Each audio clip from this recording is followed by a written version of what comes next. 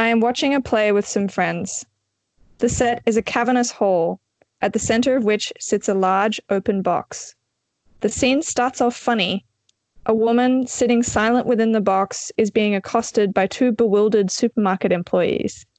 They demand to know why she did what she did in aisle 7. Does she realize they can no longer sell those melons so lovingly imported from Guatemala? The banter goes back and forth, and I'm laughing at the absurdity of it, of what this woman must have done. Then I notice that she has stayed silent. Her silence becomes larger and larger, cutting under the babble and laughter. In my dark seat, I have also fallen silent. The woman turns from the supermarket employees and rung by rung pulls herself up a ladder at the back of the box. She breaches the ceiling. The light changes. She turns green. She does not mention the melons. She talks about fortifying herself against outside forces. She tells us she has cut off her eyelashes and wrapped her body in barbed wire. It hasn't helped. It hasn't stopped them wanting to come in. Her voice starts reasonable, conversant. It builds. She is almost shrieking. She stands with bare feet splayed on the top of the box, lit in that ghastly green light. She delivers her conclusion. The only way to be unattackable is to accept attack. The only way to be unconquerable is to have no borders. You cannot take because I give it. Because I choose it constantly. In my seat, I am weeping.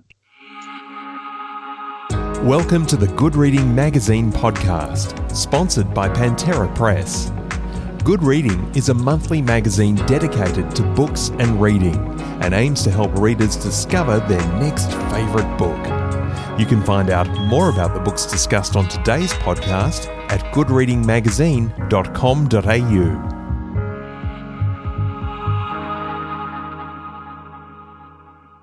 Welcome back to the Good Reading Podcast. I'm Emma Harvey.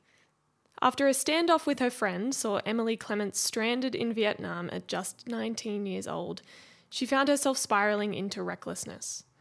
The Melbourne author's new memoir, The Lotus Eaters, reflects on this turbulent time in her life, the uncertainties of young adulthood, the relationship between identity and geography, and the patterns of blame and shame that women can form around body, sex, and self. To tell us a bit more about how her debut book came to be, we have the wonderful Emily Clements on the phone with us now. Emily, welcome. Hi, thanks for having me. Now, I read somewhere that your very first writing venture was when you were just 6 years old in orange Derwent pencil. I wonder what kind of stories you were penning at age 6. Yeah, that's right. Actually, it started with a dream. So I had this dream of a castle in the middle of the forest that was all white, but it was encrusted with this rainbow of jewels. And it was so beautiful. And I woke from the dream with such a good, but also urgent feeling that I had to write it down. But before I could write the castle, I knew how to write how to get there. And as I wrote how to get there, all these characters emerged along the way. And I found myself slowing down and getting to know these characters, and I found that each of them had a problem that the protagonist needed to help solve. So that was the story. Was that the beginnings of your writing career? Did you always want to be a writer since you were younger? Well, I think before that I'd wanted to be a zookeeper, but pretty much since then, yeah, I was okay, this is what I have to keep doing. And I wrote stories pretty much through all of primary school, all of high school. One of the kindest things that a teacher ever did for me was we had this project where we had to make a video or something. And she saw that I was not doing well in the group kind of situation. She kind of took me aside and she was like, well, instead of doing this, would you just like to use this time to sit in our empty classroom and write? And I was so excited by that prospect. And so while the rest of the class was doing this video project, I just got to sit by myself and write this story. And so since then, obviously, you've made a bit of a name for yourself as a writer, and you have been a figure in the Australian writing world for a while now. But as I understand it, The Lotus Eaters is your very first published book. Is that correct? Yeah, absolutely. And it's in some ways it's my first. Well, it's the first time I've been in print, actually. Oh, wow. Yeah, so to have my first, the first time that I've seen my writing in a physical form be a book is, I think, a little bit non-traditional. I think often the pathway to publication involves like literary journals and that kind of thing. And I have been involved with literary journals in a editing capacity, but I've never actually published something in print before. And so how does it feel now to have it almost out in the world for people to read? It's interesting. Like, I expected to feel kind of this amazing, almost like orgasmic jubilation, but instead, like, I don't want to be reductive, but it almost feels like postpartum because, you know, you've got this thing that was inside you for so long and now it's outside and other people can read it, and it changes, like, depending on, well, every book, you know, is different for every person who reads it. So now it's no longer it's no longer my experience. It's like the reader's experience that they're bringing to it. And so it's just outside of my control. Yeah. And the final product's here, and it's called The Lotus Eaters, which sort of leads me on to my next question because that's such a terrific and provocative title. What was the inspiration for that? Well, I always knew that I wanted there to be a lotus reference in the title. I'd spent a lot of time mulling over the meaning. The flower grows from the mud, so it represents regeneration and rebirth.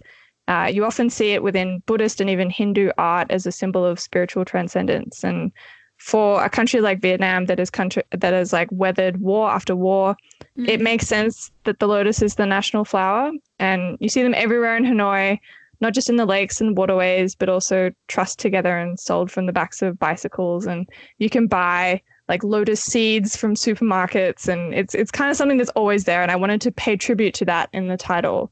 But overall, I took the lotus as representing this quite idealized vision of something beautiful emerging from something ugly. And from there, I wanted to pair it with a word that like twisted that vision. I wanted in some way to like invert it and destroy it, if that's a little bit melodramatic. But like, so from there, like, you know, I was thinking of what could kind of be the inverse of the lotus. And I thought of, you know, sex and body are such big themes in the book. And from there, I thought of consummation. And from consummation, I thought of consuming, eating, eaters. It was like hitting a perfect resonance. Yeah, absolutely. And as you say, the book explores themes of sex and body. And a lot of the themes, or a lot of what you're navigating in the story, is your relationship to your appearance and your weight and your body. And you write, in fact, that in Western culture, the hatred of one's body starts as soon as speech. What do you mean by that? So I've been thinking a lot about how identity is constructed and maintained through language. I think it takes language to drive a person against their own body. Feminine gender identity in particular is often defined by the ways in which we police our bodies and the ways in which we are expected to find ourselves wanting.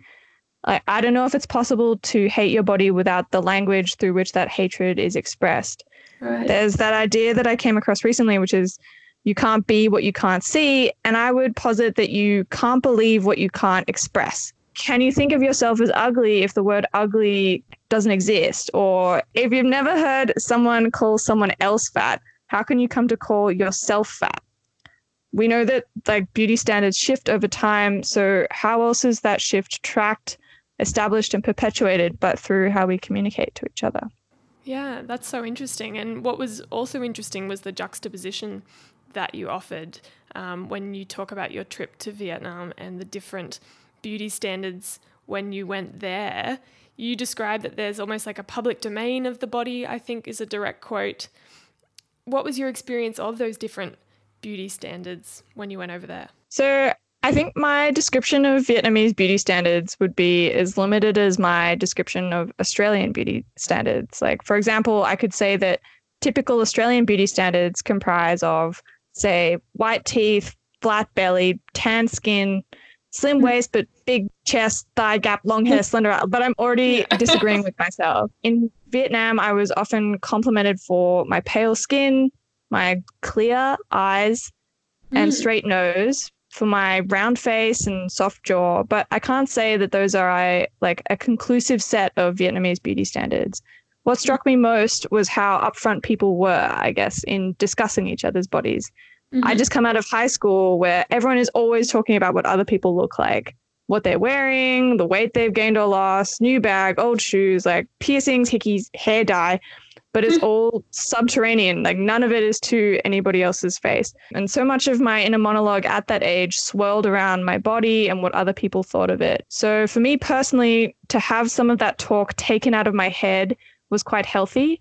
It enabled me to look at what the word fat looked like from a distance, observe my reaction to it, and blunt its edge. Right. So it wasn't as though there weren't beauty standards, or it was this sort of utopia that had no pressures around body and appearance. It was more so that people were really open about it. Is that the case? People speak directly to you about the way that you look? Yeah, absolutely. Like people would come up to me and say like, you know, oh, you need to lose weight. But they would also say like, you know, you're so pretty, you're so beautiful. And so you would have these two things kind of happen at the same time. And also like watching other people have their bodies kind of like commented on meant that like if I saw like someone that I thought was really beautiful and really like healthy, and I saw that person being called fat in the same way that I was being called fat, I was able to kind of say, well, actually like it's so subjective and it's not a, you know, it's not an unassailable judgment. It's not a truth just because someone else says it. Yeah. And speaking of that sort of like vulnerability of being a young person and a young woman especially, as is the case with many memoirs, writing so intimately about your own life means revisiting some of these raw and difficult times. Was that a challenging process? It was in some ways, and I definitely didn't set out to write about my adolescence. But once I'd written it, I'd felt relief, like that it was kind of out and like in a place where I could kind of look back and understand it better. For a long time, I just compressed, and it wasn't until I'd hauled it out that I realized how much weight it had had.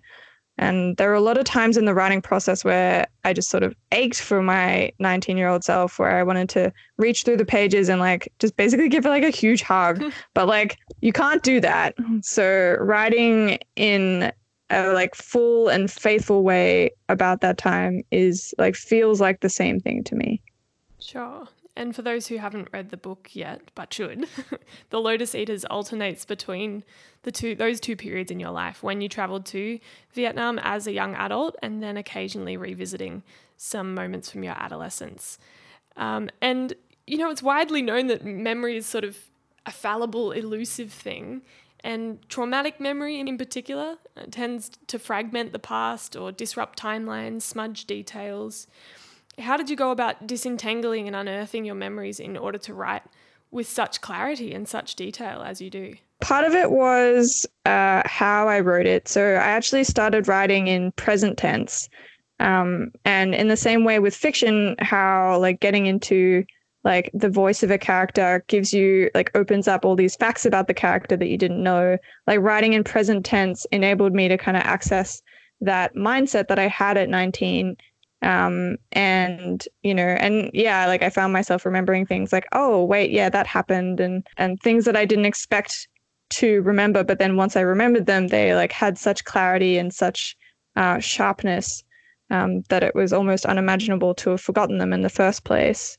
I mean, I had the advantage of, you know, journaling. Like I've always been a really avid journaler, particularly in high school. You know, I kept just like, I hoarded notebooks and just filled them up with a lot of crap, to be honest. But a lot of it was, you know, what was going on at the time, what, you know, my thoughts were. And that continued into Vietnam, but, you know, became less frequent because I was like writing emails and like, you know, updating my Facebook instead of writing it down in a notebook. So I always had messages as well to draw on for like dialogue. But generally speaking, I have always had quite a good memory. So, which is, you know, can feel like a bit of a curse sometimes, I suppose. But, you know, in the context of being particularly a like nonfiction writer, it helps out a lot. Now, when I hear travel memoir, and I'm sure other people, you know, think of the white woman going abroad to discover her true self in an exotic location. But your book, it rejects many of these archetypes, and it instead represents your journey towards security and identity as difficult and ongoing.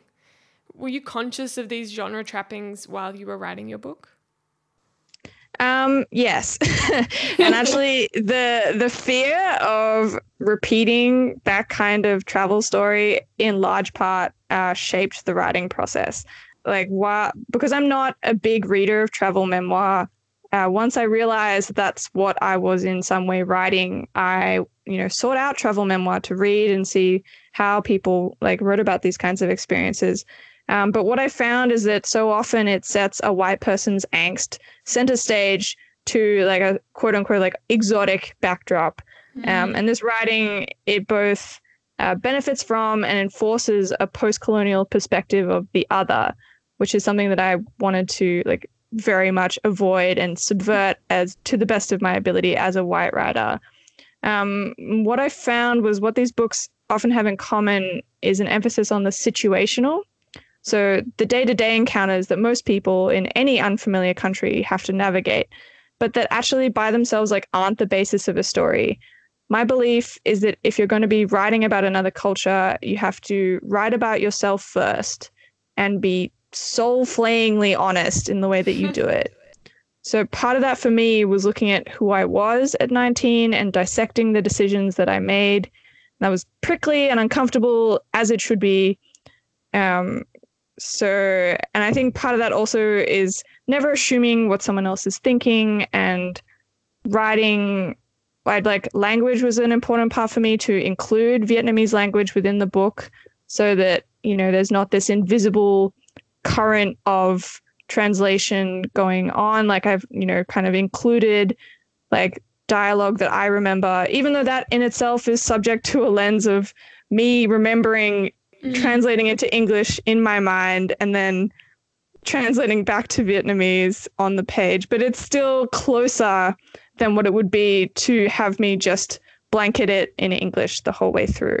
Yeah, definitely. And you make a point several times to be really self-aware about the fact that you're a white woman in a Southeast Asian country. And in particular, you acknowledge the sort of cultural hegemony and the imperialist structures that allowed you to rock up there and find work and earn money fairly easily because you worked as an English sort of teacher or tutor over there. Why do you think it was important to address these things?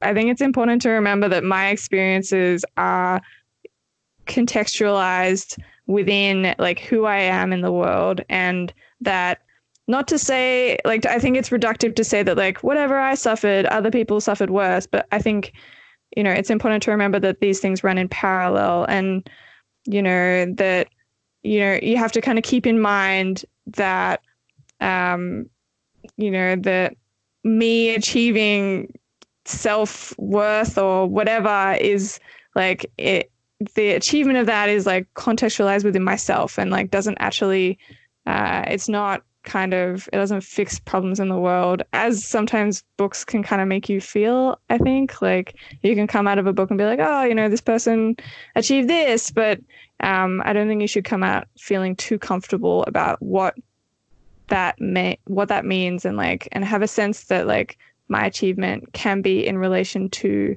other people not getting there at the same time. Sure. And so what would you say to someone who was planning to go overseas and hopefully find themselves and solve all their problems? I think in some senses I do believe that everyone should travel, because otherwise you're just kind of stuck in this bubble of this is my life and this is all there is. But at the same time, I think that there's this collective travel narrative, especially seen kind of perpetuated through social media, and it's all about discovery and beauty and what a country is bringing to us, but very rarely about what we are bringing to it. So I think you have to be kind of conscious of who you are and who is benefiting from your travel, and how you can make ethical decisions so that your presence isn't harmful.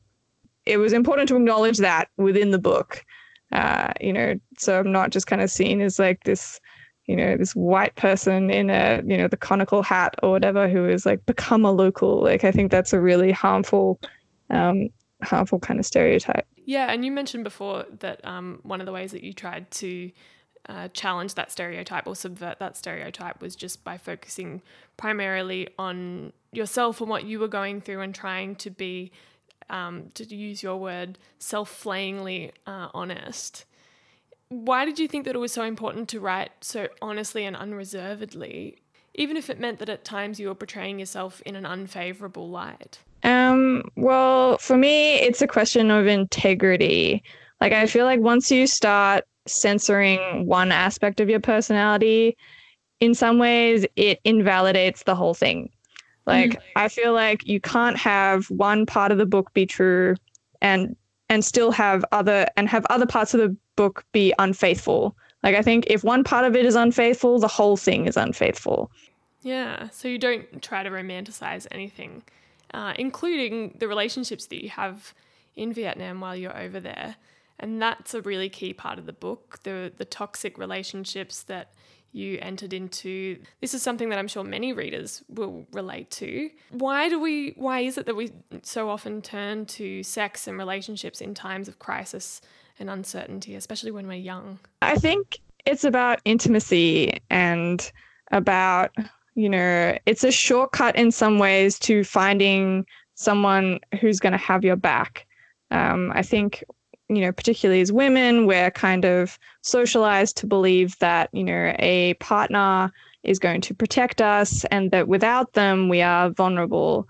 And so I think that's kind of amped up in a situation where we don't know anyone, and when we're in an unfamiliar place, it feels like the answer to feeling lonely and feeling like on edge in some ways most of the time. Often, with sex as well, like that comes hand in hand. Sex in some ways is like a shortcut to a relationship because you feel like, okay, well, this is like the best of everything and like, 3 hours flat. But yeah,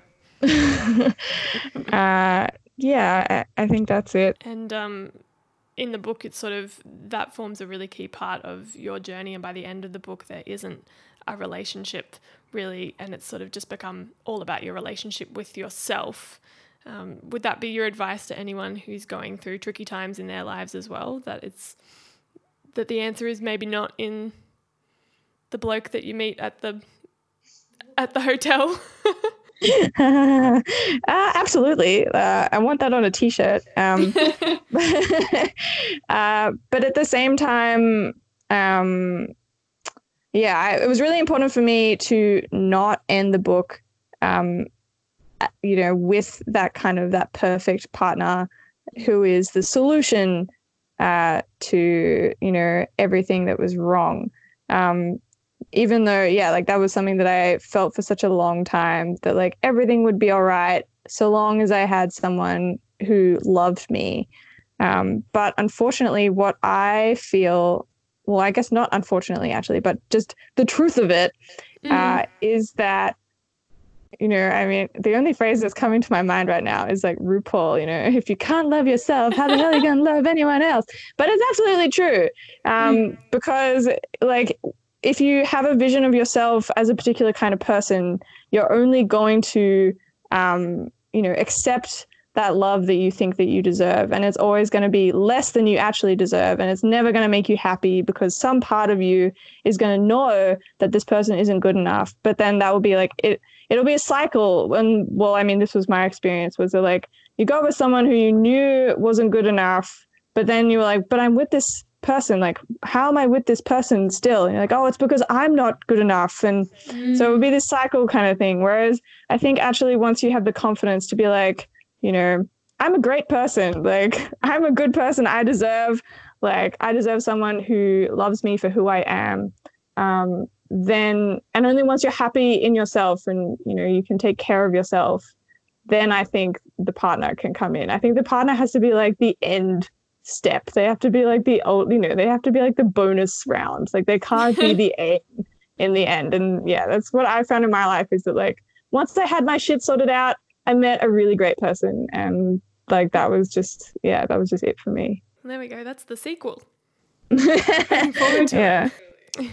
Well, you deal with those romantic and sexual relationships, but another key theme in the book is friendship.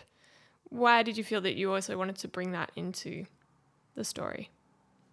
I guess because I feel for women in particular, like there's this thing, well, often the friendships that we have between women can be just as intimate, if not more intimate, than those that we have with the men in our lives. And I wanted to look at, and again, in terms of like, inverting stereotypes, there's this like stereotype I feel in literature of women who are like bosom buddies, like sisters, but it's never kind of like that, actually that dark undercurrent that is actually more harmful than it is healing. And so I wanted to include that to kind of acknowledge that, women have a role to play in cutting ourselves down to size. Sure. And often, what a woman says to you is going to be like held more closely than what a man might say. And I think we often turn to other women to maintain our low self-esteem. Yeah. So, I mean, and your book is certainly not telling people to close themselves off to relationships. And clearly that's not something that you've done, but it's certainly encouraging people to demand more for themselves and have higher standards for relationships, both romantic and otherwise. Yeah, absolutely. I still strongly believe that it is better to be like by yourself than with someone, who is bad for you. Unhealthy. Yeah. And that ties in with this verse that keeps coming up throughout the book. The line is, "You cannot take it because I give it, because I choose it constantly." Why did you choose to keep coming back to that phrase or verse?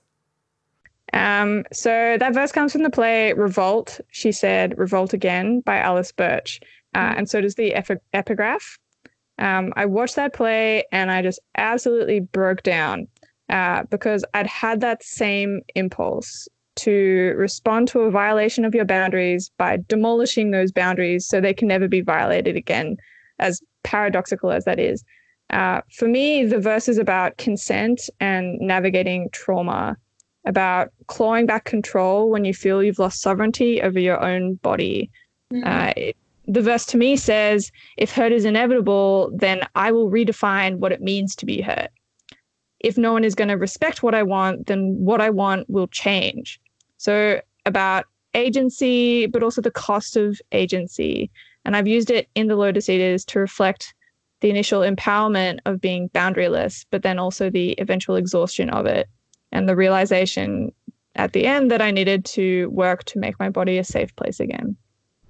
Right. Yeah, that's such an excellent sentiment. And you mentioned earlier that you made a concerted effort to learn Vietnamese while you were living there. So to end on, I guess, a sort of lighter note, what are some of your favorite Vietnamese phrases and why? I love this question. Well, swear words are always fun. I still giggle at the phrase "lạnh như lon ma," which means cold as a ghost's vagina. The pronoun system is so interesting to me. The ang, em, chi, ban. Like there's so many different systems of elder, younger, male, female, formal, informal. And to me, they're kind of evidence of how a culture lives through its language. I remember hearing an argument taking place between two shopkeepers. One yelled at the other, "May bao niu tuoi zoi," which is, "How old are you?" But he used an impolite pronoun that turned the phrase into an insult, like a kind of, "Who do you think you are?" I love the words "ze chiu," which is comfortable, and "kheo leo," which is skillful, just because they're fun to say. The phrase "mat den yun hat nyan," which means eyes black as lychee seeds, struck me as so pretty I had to use it in the book. But it feels a little bit less poetic in English.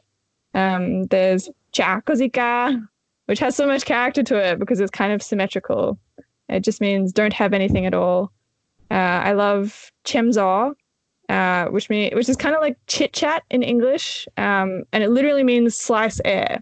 So talking, but all your words are doing are cutting a breeze. Oh, wow. And I also, and I also love the greeting questions. Em ăn cơm chưa? Have you eaten rice yet? Anh đi đâu đây? Where are you going? Because they turn even the briefest encounter into a conversation. Wow, that's so impressive. Thank you for that. Well, now that you've, I guess, bitten the bullet with your first published book, I guess it's begun. And so now there's no turning back. Do you have plans for what's coming next? Well, I guess it'll be for me, it'll be biting the bullet. Biting the bullet will be writing short form stuff. And like actually writing essays and pitching to people, which is not something that I've been very comfortable doing. Like I've up to this point been more so kind of writing, like the book in some ways has just been like a receptacle for like everything that I've been like learning and remembering and going through has kind of gone in some way into the book. And now that I don't have that, I'm already feeling a little bit lost. And when I feel lost, I know that I have to start writing again. So that will be another book. I'm really hoping to, I have a few things on the back burner. I'd really love to write like a historical fiction, but that remains to be seen. Again, like, I ended up writing a travel memoir, and I'd never read a travel memoir. I've never really read historical fiction, but you have to start somewhere, I guess. Well, there you go. Thank you so much for talking with me, Emily. This has been a super fascinating conversation. It's a fantastic book that I just tore through. So the book is out February 1st, and you can purchase it at Good Reading's online store, goodreadingmagazine.com.au, or at any good bookshop. Emily, thank you so much for your time. Thank you so much for having me and for your amazing questions. It was very interesting to think through them.